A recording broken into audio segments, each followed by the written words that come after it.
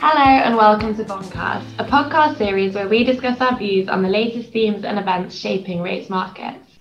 I'm joined today by our global market specialists, Giles Gale, Theo Chapsalis, and Jan Navruzi. Before getting into our discussion today, I just wanted to quickly remind you all to hit the subscribe button so you can listen to our latest episodes as soon as they're available. And as I said last week, we've also been getting quite a few questions from listeners. So if you wanted to send any in for us to answer on the pod, please email us at bondcast@natwest.com. All right, everyone. So another week of another central bank meeting for us on Bondcast. This kind of rounds out our busy period of major central bank meetings that we follow. We're recording this on Thursday, so literally right after the Bank of England meeting. So let's not waste any time and get straight into it. Theo, what would you say, I guess, was the kind of key takeaway from today's meeting? Yeah, I think this meeting was particularly important because there were very hawkish expectations heading into that meeting. So what we have seen heading into the meeting was very aggressive paying of the 3-year sector. So when you look at those gilts in that part of the curve, and when you look at swaps, expectations of early hikes did increase. We saw also paying of 2022 SONIA meetings. So there was definitely, a significant amount of pricing of expectations into them. But I think the important part is that the BOE, they did not change their narrative. So we had a BOE that acknowledged stronger CPI, stronger GDP data, stronger labor market. So yes, all this is fine, but all this was in the price. And yet the BOE, they did not necessarily become more hawkish. So in terms of inflation, they did mention that topic, and we can dig into that if you want a bit later. But to me, the important part is that we had very high hawkish expectations into the meeting that they were not met. We think that hikes are happening in 2023, by the way. The market is eager to price hikes as early as 2022. For us, this divide is a fade. Okay, just I guess to dig in a little bit on what you said there on inflation, because that's the kind of great debate right now, isn't it? Is this transitory or are these inflationary pressures here to stay? Did we learn anything more today about what the Bank of England really think about inflation and how transitory or not it is in the UK? Yeah, absolutely. So we've definitely learned that the BOE, they can be patient, they can wait.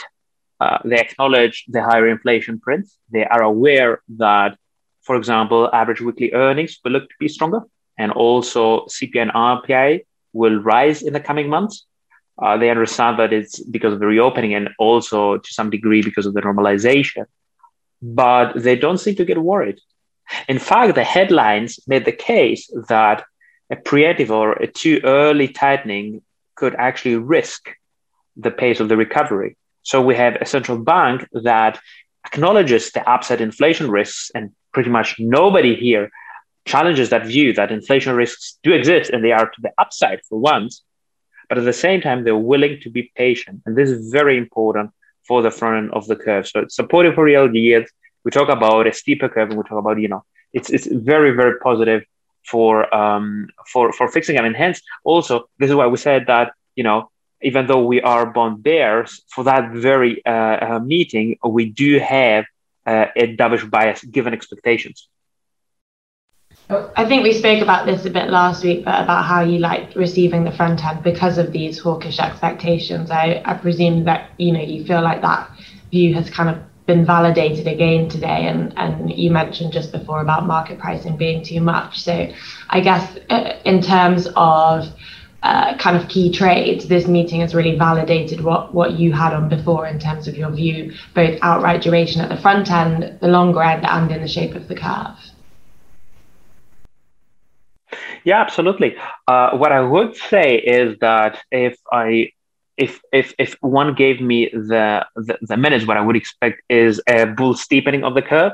And indeed, we saw the bullish move at the front end of the curve. So yes, the view was validated, and we actually maintain that view because we think that still there is substantial tightening priced in at the front end of the curve. We disagree with that. We think that this is excessive. to put some numbers, we talk about 22 basis points of hikes being in the price by the August meeting. So you price in not only the first 15 basis point of the hike, but you price in also some chance of further tightening being delivered. And based on what we received today from the Bank of England, it is hard making a case for, first of all, for the first 15 basis point of that hike, let alone to price in that hike and some more. So we do maintain that bullish view at the very front end of the curve. The steepening happened to a lesser extent, though. And this is something that happened against my expectations. I would have expected more of a steepening to happen here. It was very interesting because front end did perform, and also the 10-year sector did perform because of futures, but the curve did not steepen sufficiently. And in my view, the back end of the curve is still quite expensive. So in terms of views, the steepening theme is still in play. Just while we're thinking about the back end of the curve, then, I guess looking forwards for the next few weeks in the UK, now we've got the Bank of England behind us, which was relatively uneventful, I would say. I guess the next big event that UK investors will be looking to is the syndication in the middle of July. What are your thoughts on that, and how kind of easily absorbed do you think that will be? So the next event will be the 2039 syndication, most likely on the 13th of July. This will be a new bond. We had a linker, a 2039 linker. We're getting a 2039 conventional. Now, this part of the curve has been consistently cheapening. This is very interesting because it is a part of the curve that that did benefit from QE, and the less QE we get, the more this sector will be cheapening. So it is a part of the curve which is quite attractive for investors to buy.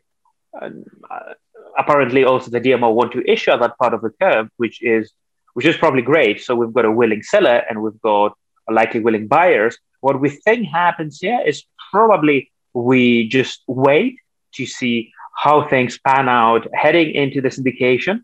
But probably could be a very attractive part of the curve to buy, because if you think about the UK market, the real juice is usually between the 10 and the 20-year part. The 10-year part is historically a very expensive part of the curve.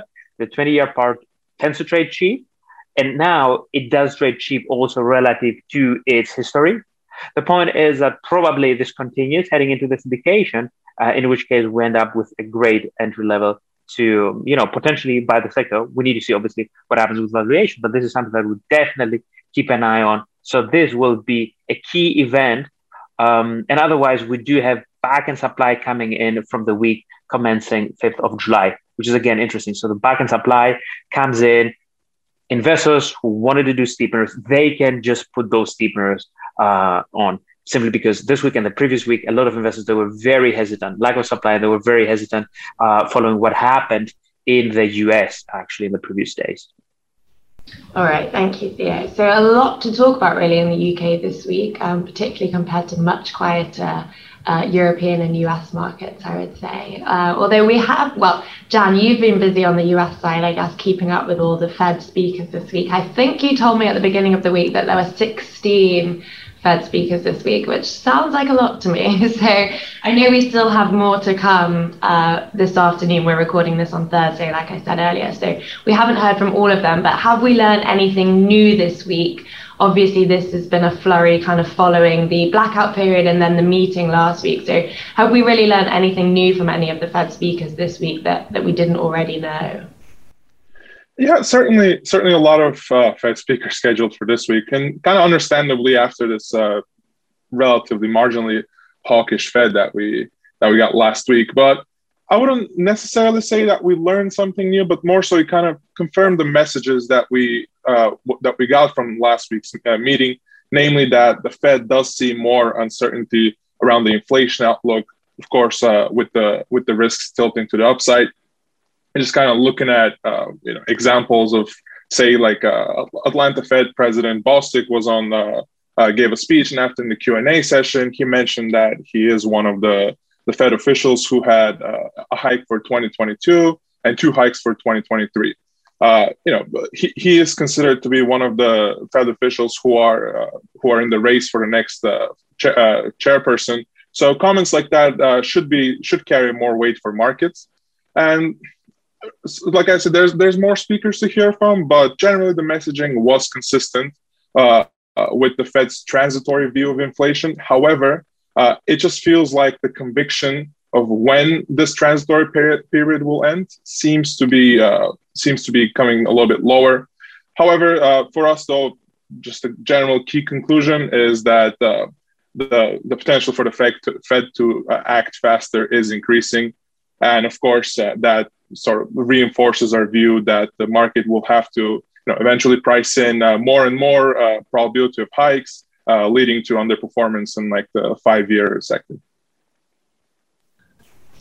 Sticking with the Fed, but I guess a little bit more on the technical side, I mentioned at the beginning of the podcast that we were now taking questions from listeners. And one of our kind listeners emailed in with a question around what the impact of the Fed's RRP increase at the meeting last week, or what we think the impact is on the LIBOR-OIS spread.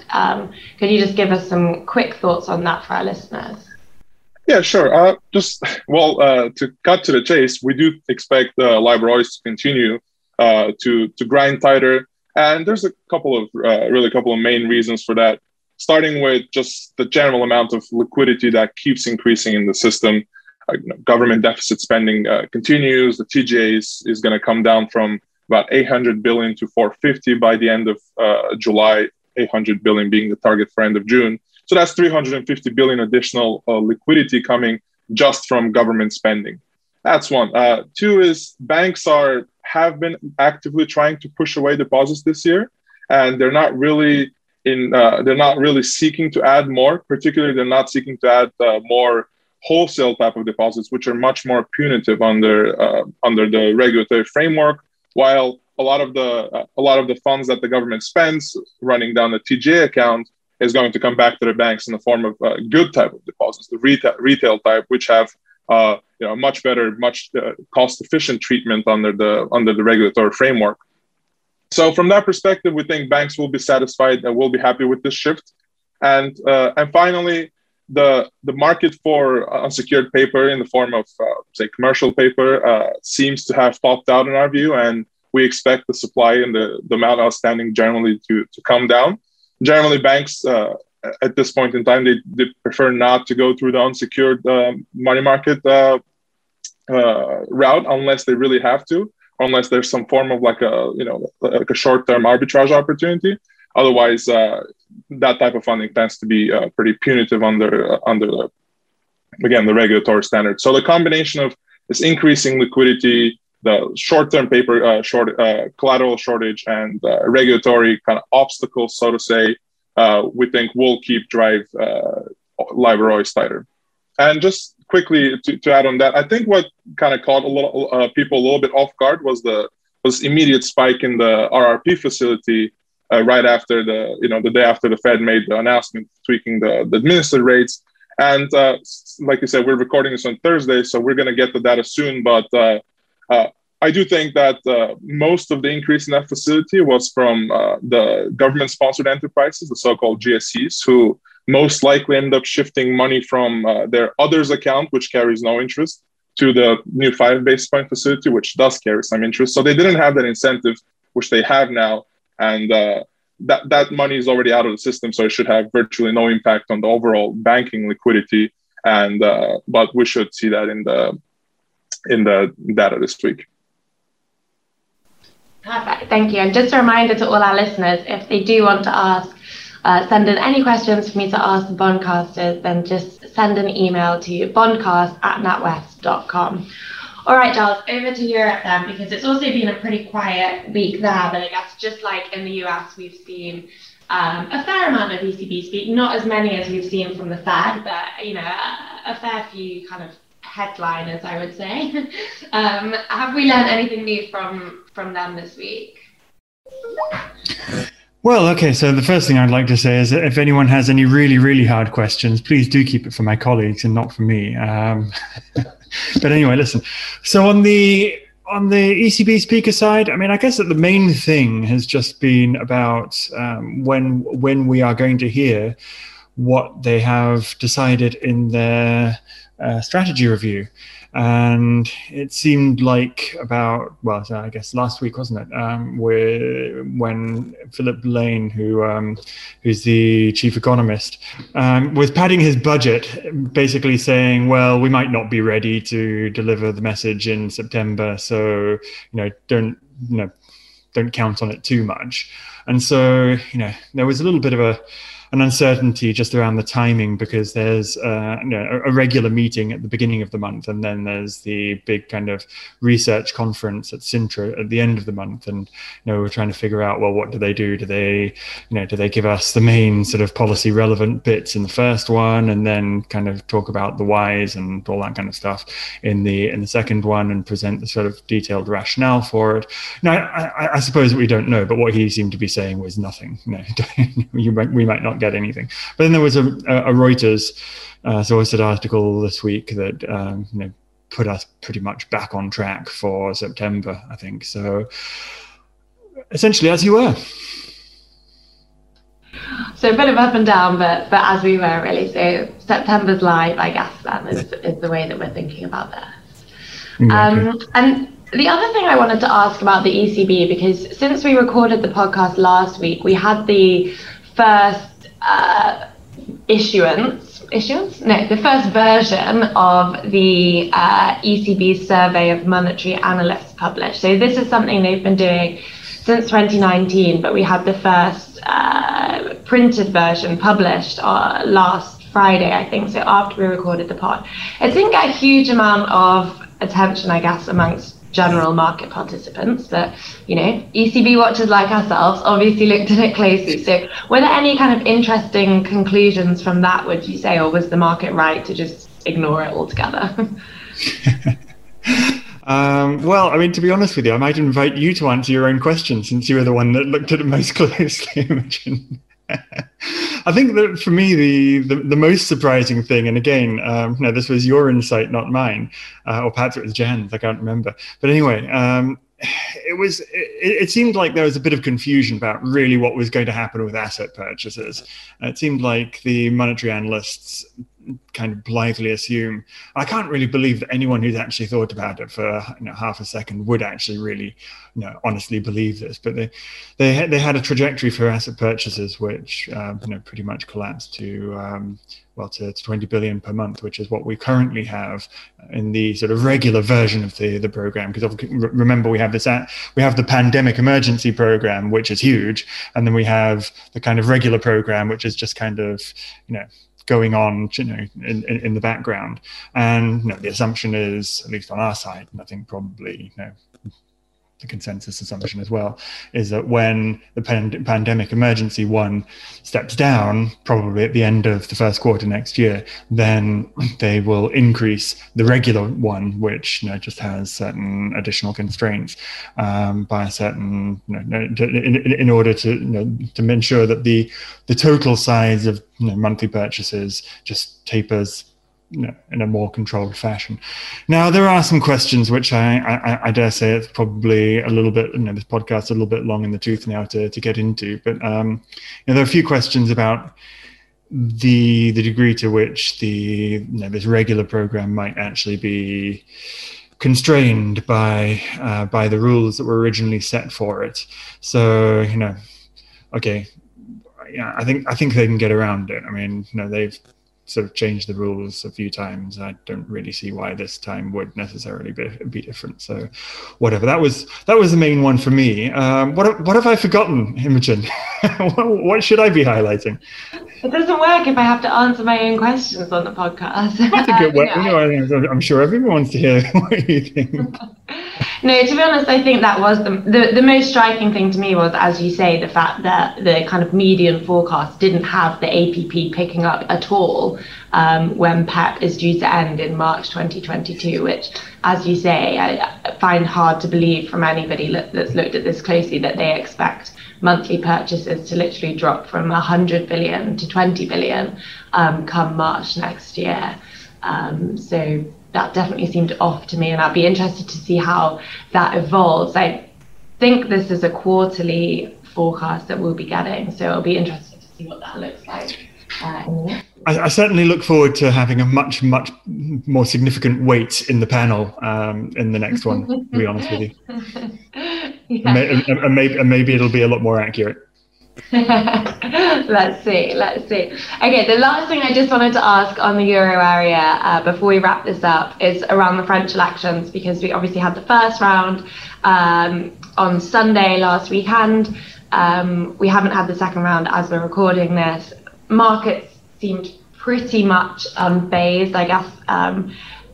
Well, OATs across the curve were probably around 2 tighter maybe on Monday morning, but really by the end of the day did not seem bothered at all by it.